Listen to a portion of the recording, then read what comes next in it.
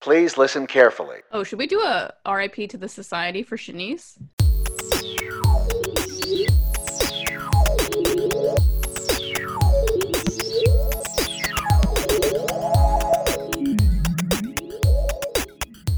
What's up, sisters? Welcome back to another episode of Everyone and Their Sister. My name is Christina. I'm Natasha. And I'm Stephanie. I just bit into a bagel, sorry. And that's the level that you can expect from us today, because it was 10 a.m. when we started, and it's now 10:45, and all we've done is sit here and talk, because we don't get enough of that when we're actually recording. We also have to add on an additional hour at the beginning and the end just to chat shit. Welcome to today's episode. We are trying to talk about something a little bit interesting. One of our most popular episodes is My Favorite True Crime, where we talked about true crime stories that we really, really liked. I think we did not do very murdery true crimes. When I went back, I'm pretty sure we picked Dirty Money and McMillions and all that kind of stuff. But it was a really good episode and we really liked it. And we wanted to do a little bit of a play on that one today. And so today we're going to talk about our favorite fictional murders. So these are all going to be about, murders in books, movies, and TV shows that we thought were really good, well done. Maybe the books just stayed with us. Just anything about sort of a fictional murder that we were that's it. That's, if I were to murder somebody, that would be how. This is the story I want to tell of a murder. So yeah, we are going to be talking today about fictional murders. So Stephanie, right off the bat, what is your favorite fictional murder? Well, this movie was released to Netflix recently, and when I rewatched it, I fell in love with it again, and I was genuinely inspired by watching this movie. So that movie is Legally Blonde. The murder is Brooke, who happens to be Elle Woods' alumni sorority house person. She is basically Tracy Anderson, basically, what's her name? Whatever. She's a big fitness.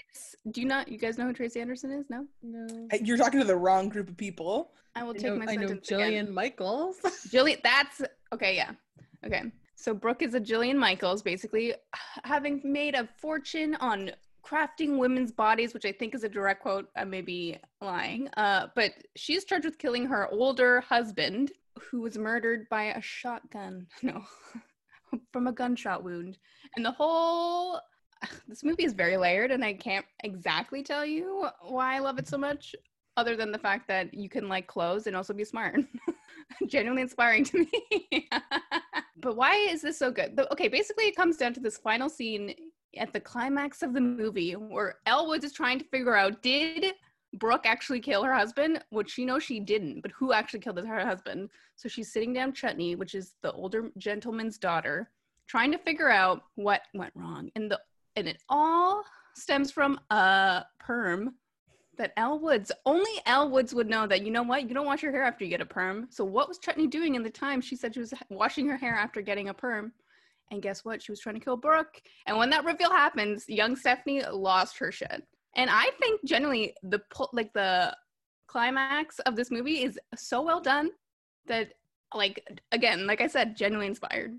Every time I rewatch that scene, even though she's gonna get the answer out of Chutney, every time she repeats the same line. So you were in the shower and he was shot, so you didn't hear and then she's like, you were in the shower, and she keeps repeating it every single time. I cringed because I'm like, come on.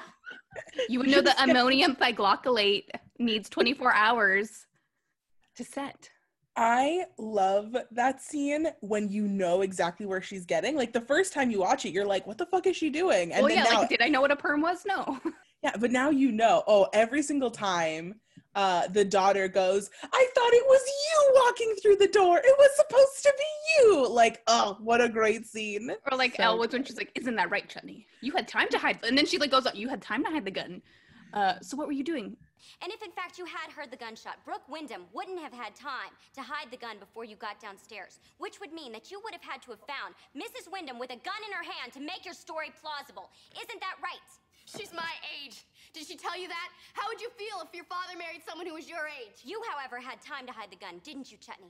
After you shot your father. I didn't mean to shoot him. I thought it was you walking through the door. Generally, this movie, I give it a 10 out of 10. And if you haven't seen this, I don't know what you've been doing with your life. I even low-key love, it's very problematic, especially, when you go back and you watch it now in 2020, but I won't lie, when Emmett, who's it played by? Luke Wilson or something like that? Yeah, Luke Wilson. when he is cross-examining like the pool boy or whatever, and he's just asking him speedy fast fire questions, and he's like, and what time did your relationship start, and blah blah blah blah, and your boyfriend's name is, and then he says a name.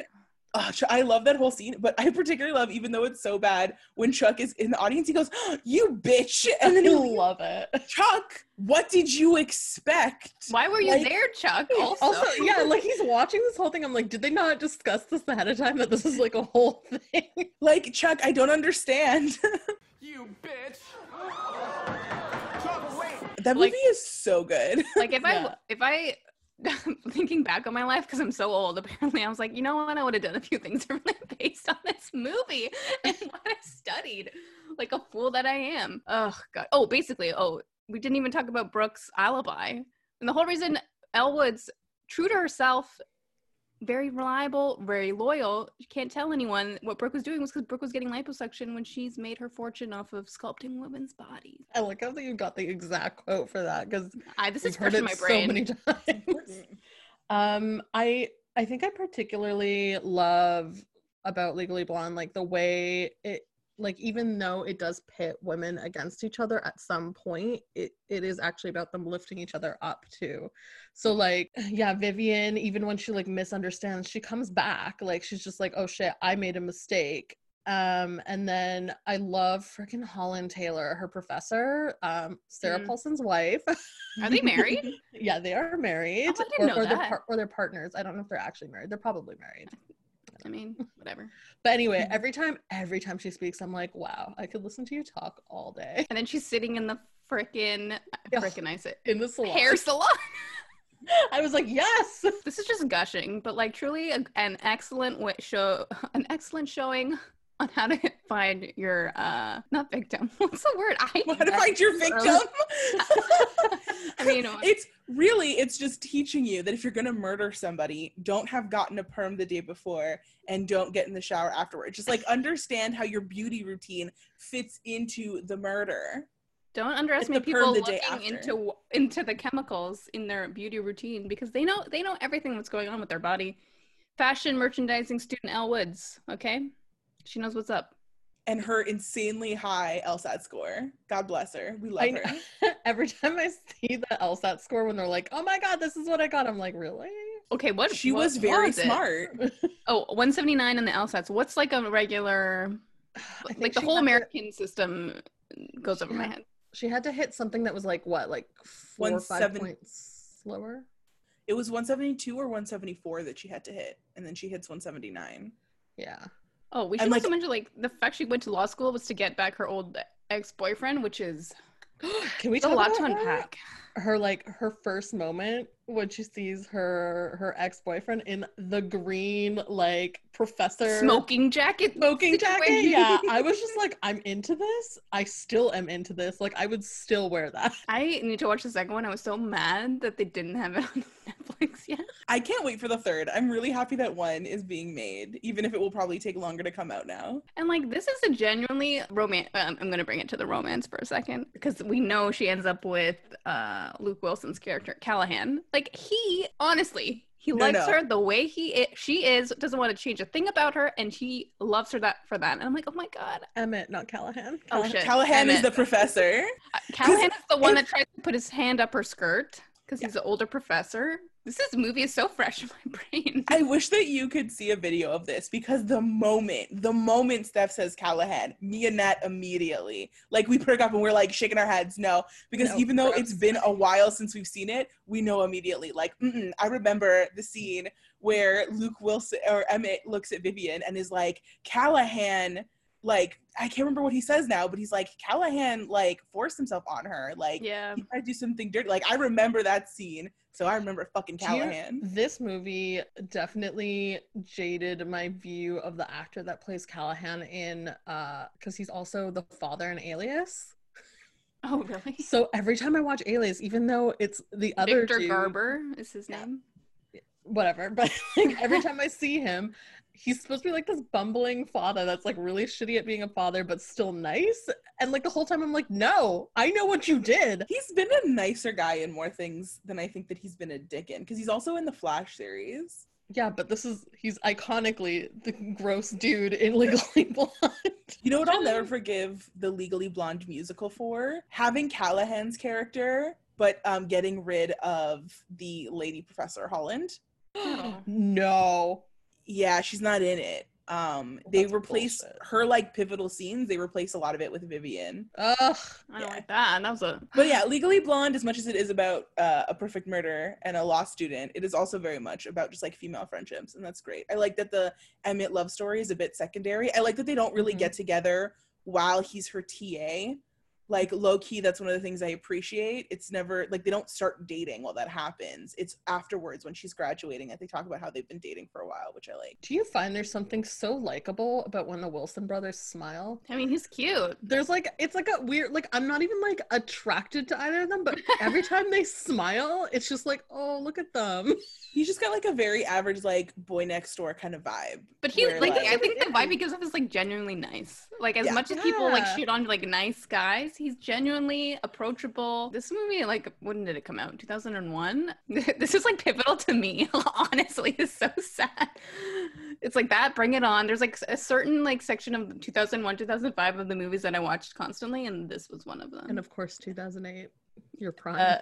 My prime. Well, that was a teen, so like that was Twilight. So is it a prime? These movies set you up for your prime. Same with me. I love these movies. And like it was always playing on Much Music, channel 29 at like 4 p.m. on a Saturday. And you do it before you get ready to go out. Oh, I didn't have a life when I was in middle school. You know what I mean? Ugh, great movie. If you haven't seen it, truly, you're missing out on a classic. I don't know. It was written by two women, which I didn't realize, but I like that a lot.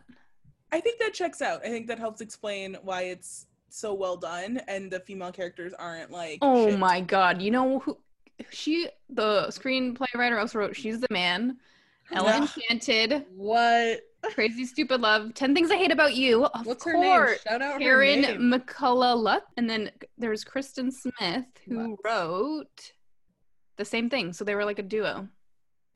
Wow, it makes all the sense in the world. I should be they haven't come out with anything since 2012. Why? Someone hire them. They were clearly writing like peak work. That's like She's the Man and Legally Blonde are me in a movie. Oh man, what? Okay, that's a tragedy. Wish the best for them and them only. And Reese Witherspoon's doing fine. Like, Reese Witherspoon, I've hired them for your fucking production company. A great call. They should write the third one. I mean, I assume they would. Did they write the second one? Let me check. But regardless, I'm going to stop talking now. It's on Netflix for you Canadians. Hop to it. And one day I also aspire to wear a pink outfit head to toe and heels. Honestly, I think that movie also made me want to like wear heels to university, but did I do that? No. That's it. Natasha, what is your pick? My pick for my favorite fake murder is the book The Conductors by Nicole Glover. It actually isn't out yet, which is unfortunate because Quick question, Nat. When does it come out? This book that you're about to talk about. What's the release date? Amazon says March 2021, but Goodreads has 2 dates on there. It says either April 13th, 2021 or May 13th, 2021. So nobody really knows. It's only expected. Not even a release date. Yeah, I'm assuming it's probably March because that would be the most recent metadata that's been pushed out by the publisher. And I'm assuming they pushed up the date or something. That has been happening a lot because why not? So The Conductors, even though I read it early, I do recommend people pre-order it because it is really good. It is about, first of all, it's a historical fiction murder mystery. So if you like Sherlock, you'll probably like this as well. It is a slow burn, but essentially the story... Romance? There is a little bit of romance, but it is secondary. I mean, you said slow burn, and I perked up right there. Sorry. Continue. We know you're into a slow burn, but it's... When I say slow burn, I mean, like, the story kind of takes a while to get into, and I think a lot of people probably wouldn't get into it right away because a lot of people are like, oh, why do we get like the bulk of stuff at like 20% through the book? Well, I mean, like they were setting shit up. It's not like, so anyway, let me do you want to explain it before you start shitting on opinions about it? I read, Christina knows, I read some really shitty reviews of it last night and I'm pissed about it. I read it too because I often, like, let's be clear, it was white people complaining about this book about Black people. Yeah, like anyway. that is what was happening in those reviews, let's be clear. And especially, okay, let me explain. The book is about a woman named Hetty and her husband Benji. They both were conductors in the Underground Railroad during the Civil War, or I guess it would have been during the Civil War because, okay, so the book takes place post-Civil War but pre-Jim Crow. So it's like that in-between phase where like things are structurally kind of confusing, but Black people are free, I'm using quotation marks, because as we know, it isn't the best, but it's better than Jim Crow era. So it's like this weird in-between phase. So Hetty and Benji were conductors in the Underground Railroad, but the difference with this version of the story, historically speaking, is that Hetty and Benji have magic. And so they used a lot of their magic to conduct the Underground Railroad. Hetty and Benji have settled in Philadelphia and they're helping to solve murders using their magic. But it's only murders of Black folks that live in Philadelphia because the white authorities won't touch on it. But what's so interesting about this is the magic system is super, super cool. It's not really that subtle. So the magic only belongs to Black people in this world. And it's like a natural magic, but the magic can be kind of like bastardized into this kind of like sorcery type of thing where it can be learned, where you use like runes and stuff. So the way the author talks about both these things is really interesting, but she doesn't do it where like you learn about the world in like the first 10 pages. It's not that easy. Like you have to kind of work for it. So that's, I think, the main complaints about, so of course I read all these bad reviews because I was like, no, I refuse.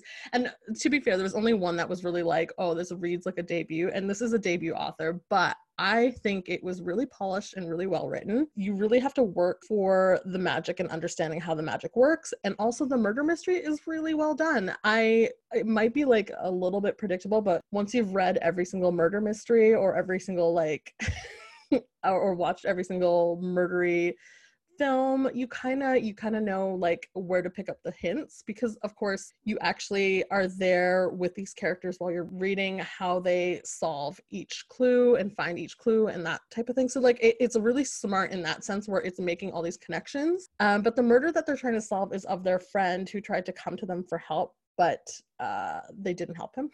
So he gets murdered. And then they were like, okay, well, we got to figure out what's going on because clearly there's magic involved. And it's just like the way it's set up and like the integration of both like this post-Civil War situation plus like the different classes even within their own community. The author is really, it's both subtle and not so subtle of how she talks about how Black women are treated even within their own community. So Hetty, of course, the main character, is a Black woman in this community, and she really is like the main detective, the main conductor in historical, like in her own history. But like everyone always turns to her husband and is like, so what's going on? And he's just like, he's like, I don't know. And then he turns to Hetty and he's like, what's going on? And it's just like the dynamics is like, it's really, really well written and really, I think it's an essential read. I have no respect for these people giving bad reviews. I'm bitter about it because they didn't even finish it. Somebody was like, okay, of course I'm going to complain about these reviews. Somebody was like, there is no character development. I'm like, you got to read past like 20% of the book to get the character development. Like that's the point. It's character development over time. I read that review when you said you were going to pick this book. I don't know if I was the one that told you about that review or if you had read it beforehand too, but I was like salty about it as hell because that review read just so much as this like white person upset that in this world only Black people had magic. Like the things that person chose to highlight, that is what really came out to me, is that that's what they were actually upset about. Yeah, and like just like the way they were like, oh, like nothing makes sense. I'm like, well, you didn't finish it, so of course it wouldn't make sense. Like here's the thing.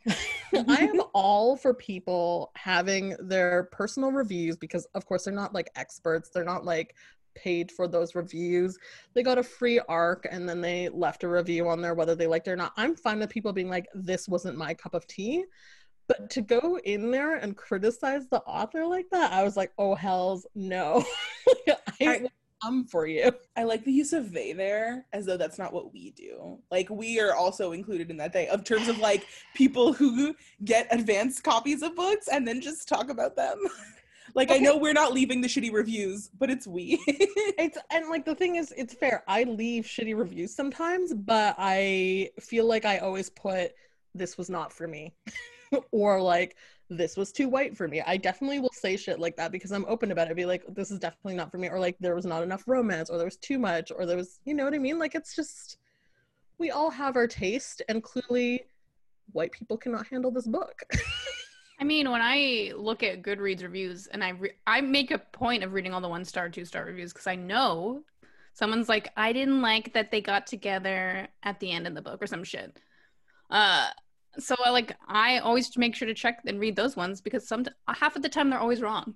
I was gonna say, speaking of female friendships in Legally Blonde, the female friendships in this book, so good. Like, it's so realistic and complex in that way, because like it's not just like, oh, we're friends and we always support each other. They have like their other dynamics going on too. Like, they have families, or like what it's like to be a woman who's like in her 20s and single. Like, it's just like they have like that stuff too, and how that kind of plays in. And then what it's like to be a passing Black woman, even like that. Like, it's so interesting. Like, there's so many different themes in here, and I can get people being like, oh, it's a lot of themes, but I'm like, it's good. Like, it's so well done. Like, it works really well together.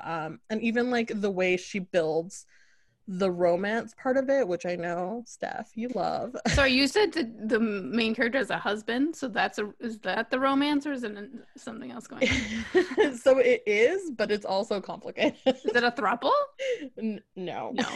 I mean, it's I don't want to, like, I guess it's like kind of obvious when you read like even the first chapter, but it's a marriage of convenience. So they're friends. Then hello, bearing the lead on this one. Yeah. So they got married because it was convenient, and they were like basically business partners, and they're like, whatever. And she's like, I have no interest in romance. And then like, oh guys, the slow burn for that. I was just like, is this book setting up a series of like their adventures together, or is this more like a trilogy or something? I really hope it's setting up a series, because like I could read more of this.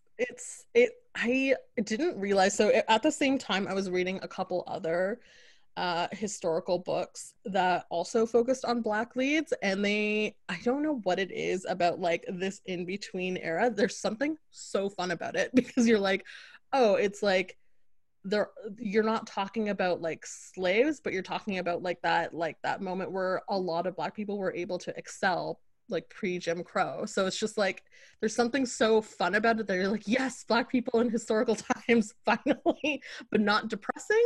So it's like, I want more of that. Like, I want more of like obviously we all love to read about like Black joy, but like Black historical joy, there's something different about it that I was just like, it's such like a little, like, it's such a niche, I find, and that we don't really see. Like, and I have read like Black historical romance, but it's not very common. And like there's always like this like undertone of like, we know like we know other things are going on, but they can't talk about that in a romance. And it's kind of it makes it darker. But this was really, really well done. It's really smart too, and I think I have read the author was an engineer or something, or still is an engineer, like that current job. She's a UX designer. Is she a UX designer? Yeah. Damn, okay. And like you could definitely tell in this writing, she wasn't treating the reader like they were an idiot, basically. Like, she's just like, you're smart enough to figure it out. Which I really, really appreciated. But yeah, love this book. I recommend it to everybody. I believe, I can't remember who the publisher is, but good for them. I do love books that take place in that sort of like time period, that moment of like the beginnings of what could like, or like what were sort of like a Black prosperity, and that could have led to something very amazing if it hadn't been for like Jim Crow laws.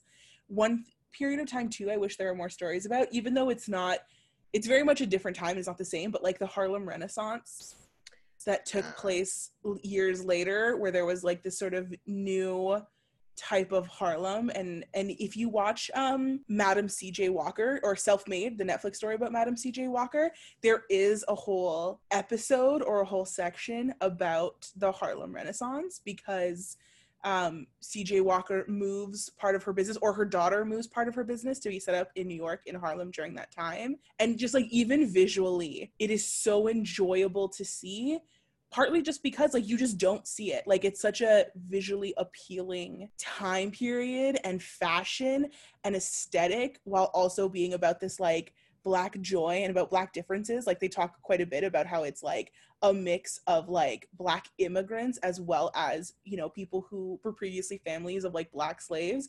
And it's just so good and you just don't see it. So whenever it comes up, I'm always like, oh, but look at it, it's beautiful. I forgot to add, of course, Steph, you'll like this. Speaking of fashion and female friendships, both connections, but the main character, Hetty, when she was still like a house slave, she used to be like a seamstress, but she got so good at it that her daytime job in this post-war era is like the best seamstress in Philadelphia. God and sometimes damn she it. puts magic into her dresses and it's so amazing. Ooh, I love the idea of that. Okay. I requested, after you talked about this, I requested a galley. Especially, honestly, I requested it not just because of the description, but because it said it was speculative fiction, and I'm a hoe. And I will say, there was something very cute about this, the like idea behind the romance. I think that I like this kind of idea of more of like showcasing arranged marriages or even like marriages of convenience in a more positive light than they have been before. So I made a request for this on NetGalley, so we'll see. Otherwise I might have to wait for March, April, or May. one of the three. Yeah, it's really good. I do like, okay, it is slow, but she shows, she doesn't tell, and I love that. I mean, there's like a few slow books that I enjoy, but the ingredients of this book that you've said, I'm like, yes. Yeah, there's so many elements in this book that I was just like, well, you hit all the things that I need, so I guess I love it. Excellent. So Christina, what is your fake fictional murder?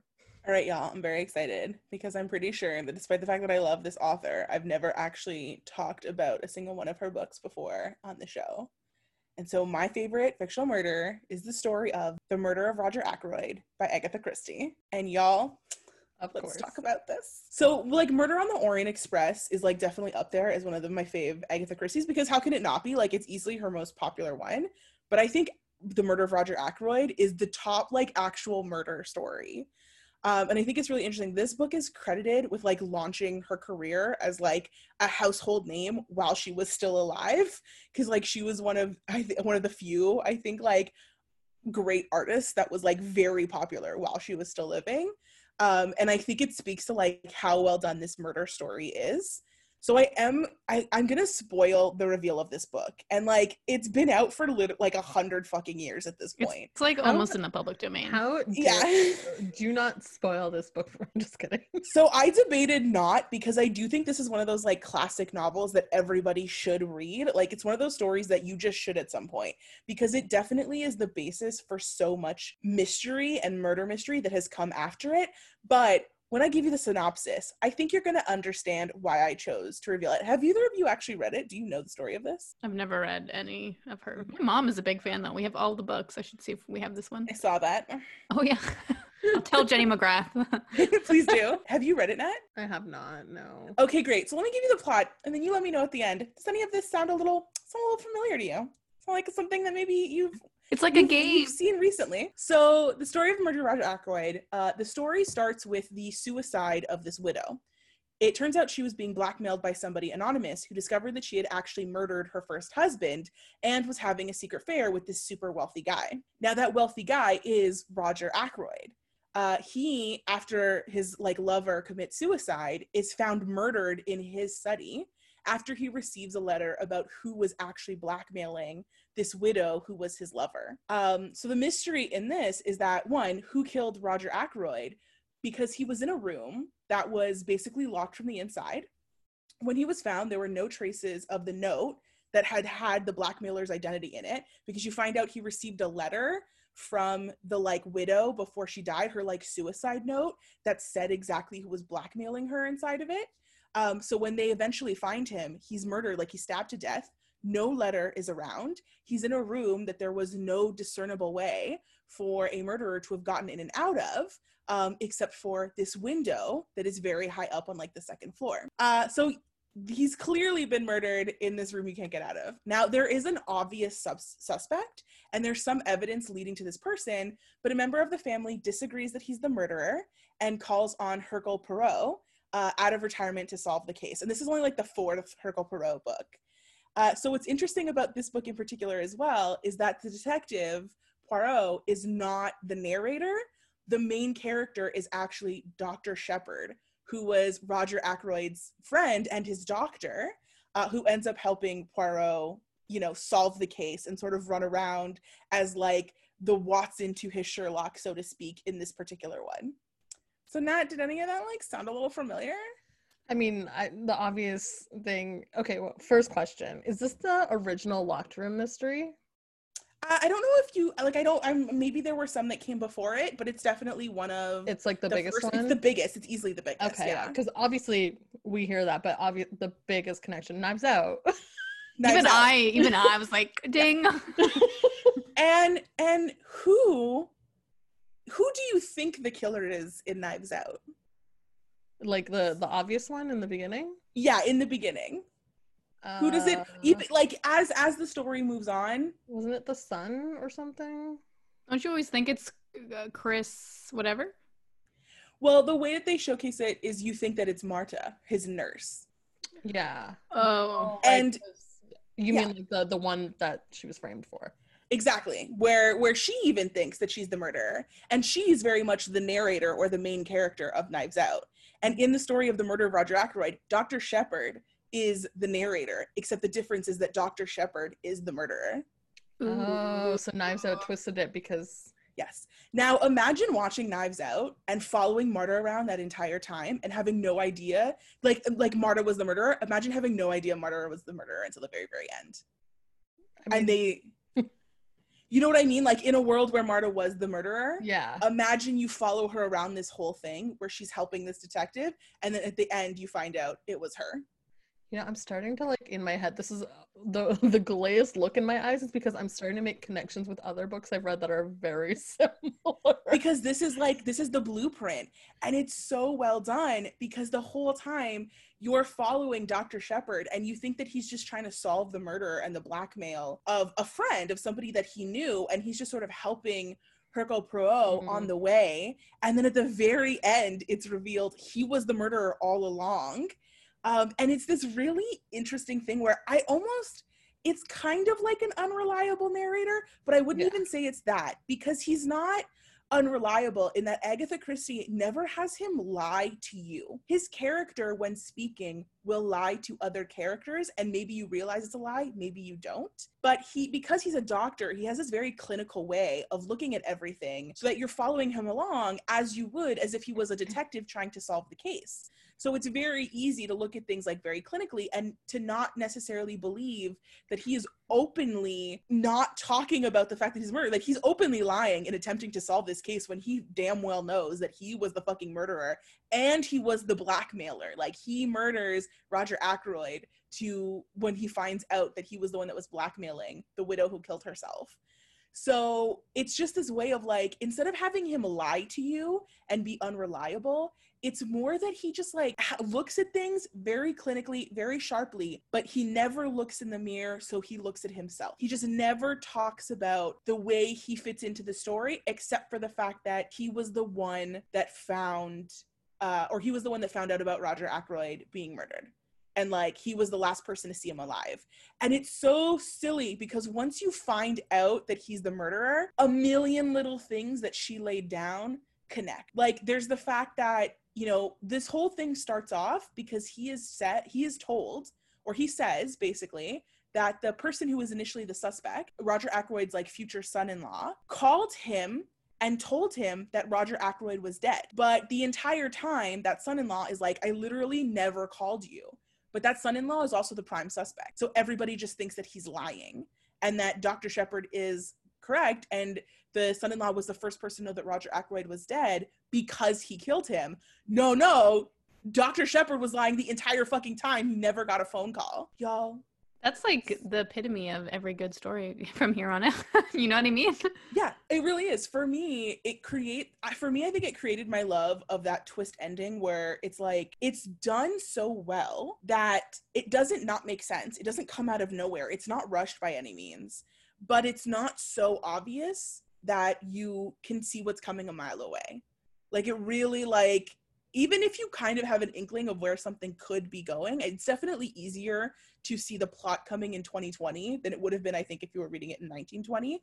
But that's only because Knives Out was made. Like, so many movies and books have been made using this, like, blueprint as the unreliable narrator or as the murder mystery where the main character is the murderer. And it's so fucking good. There's a manga that I read called Detective Conan, and they literally use the locked room mystery almost every single volume, and it drives me crazy because it's so beaten in now, but they always try to do it in a different way, and you're like, what the fuck is that? Every single time, and it's always the main character, and you're always like, I can predict. But it's just like when you can like predict like the formula of any like crime TV show of like who it's gonna be, and there's just like these subtle hints that you're like that. But like I feel like it all comes from things like this, like an Agatha Christie novel, where like you're so used to those devices that they use that you're like, okay, it's gonna be this person. Did you guys watch Broadchurch? Yeah. Of course. I feel like that was the only thing recently that I was like, okay, you're setting it up for someone else, and then you're completely by surprise when they reveal who killed someone. And that's another one where I even go back to thinking of like when we were talking about Dark, where it's just one of those situations where, again, you could never, Dark obviously is very, very different because of the plot point it's going for, but it's a thing where like you probably wouldn't get to where Dark is going, but the moment it gets there, you're like, wow, you blow my mind. And that for me is the mark of something not well written, excellently fucking written, something crafted. Like, you didn't just sit there and you had an idea of where you're going and you wrote it out. Like, no, you planted a garden that turned into a story. Like, I fucking love it. That was so poetic. No, it was beautiful.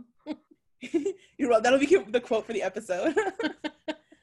Yeah, and I love Agatha. Like, this is one of the reasons that Agatha Christie is my favorite, is because even if she wasn't the very first person to do this kind of murder or to do the murder story the way she did in Murder on the Orient Express, the way that she writes, she popularized this to the point where literally 100 years later, these are still so fucking good. Like, I almost reread this book before this episode because as I was thinking about it, I was like, man, I love that story so much. I should read it again, but I have so many books to read. So yeah, this is generally my favorite murder. Like, it defined a genre. Like, it is, Knives Out came out last year, and it is almost a reimagining of the murder of Roger Ackroyd, 100%. Does that mean that Daniel Craig plays Poirot? Yeah, and I don't think that that's even like a thing. I think that even if this wasn't a retelling of this specific story, Daniel Craig is easily playing a Poirot character. That's why he has a weird accent. Yeah, and I was gonna say they focus on him in this weird way where like they're setting up a mystery as to who he is in the beginning, and you're like, why?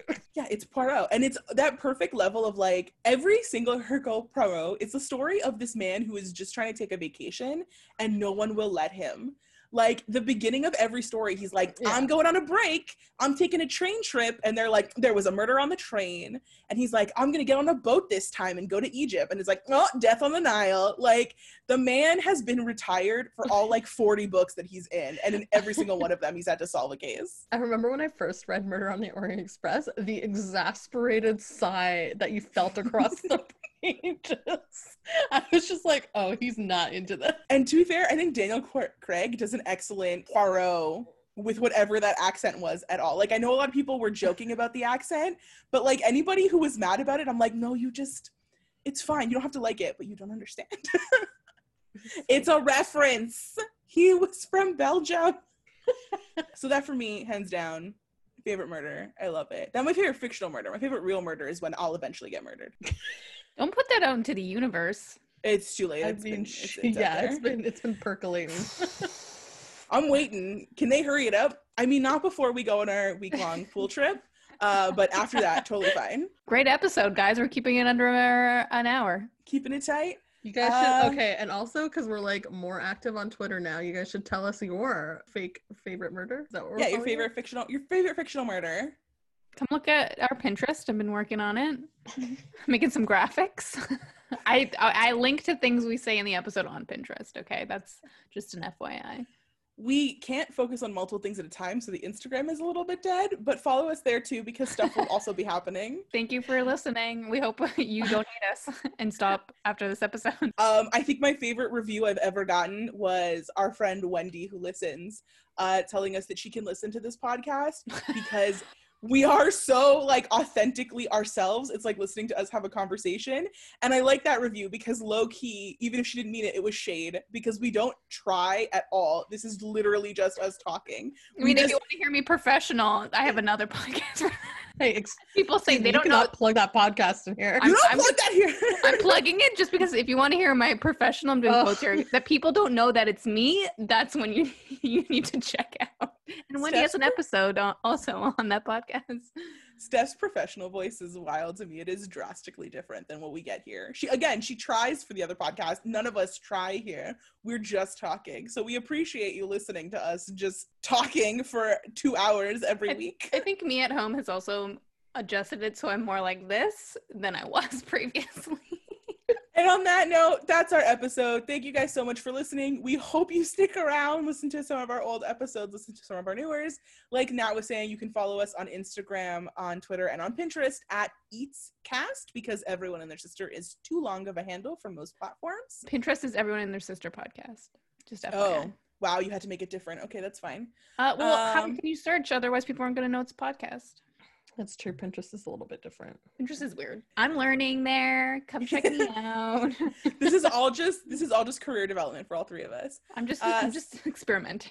Keep on track for our episode next week, which will all be about some of our favorite modern day horror stories. Horror. As a reminder, just before, as we sign off, our favorite fictional murders were, mine was The Murder of Roger Ackroyd by Agatha Christie. Mine was The Conductors by Nicole Glover. Mine is Legally Blonde because I can't remember who died. The person who died. But Brooke Wyndham, the Brooke Wyndham murder suspect. And that is it for us. Thank you so much, guys. Bye. Bye. Bye. Music credit goes to Jazahar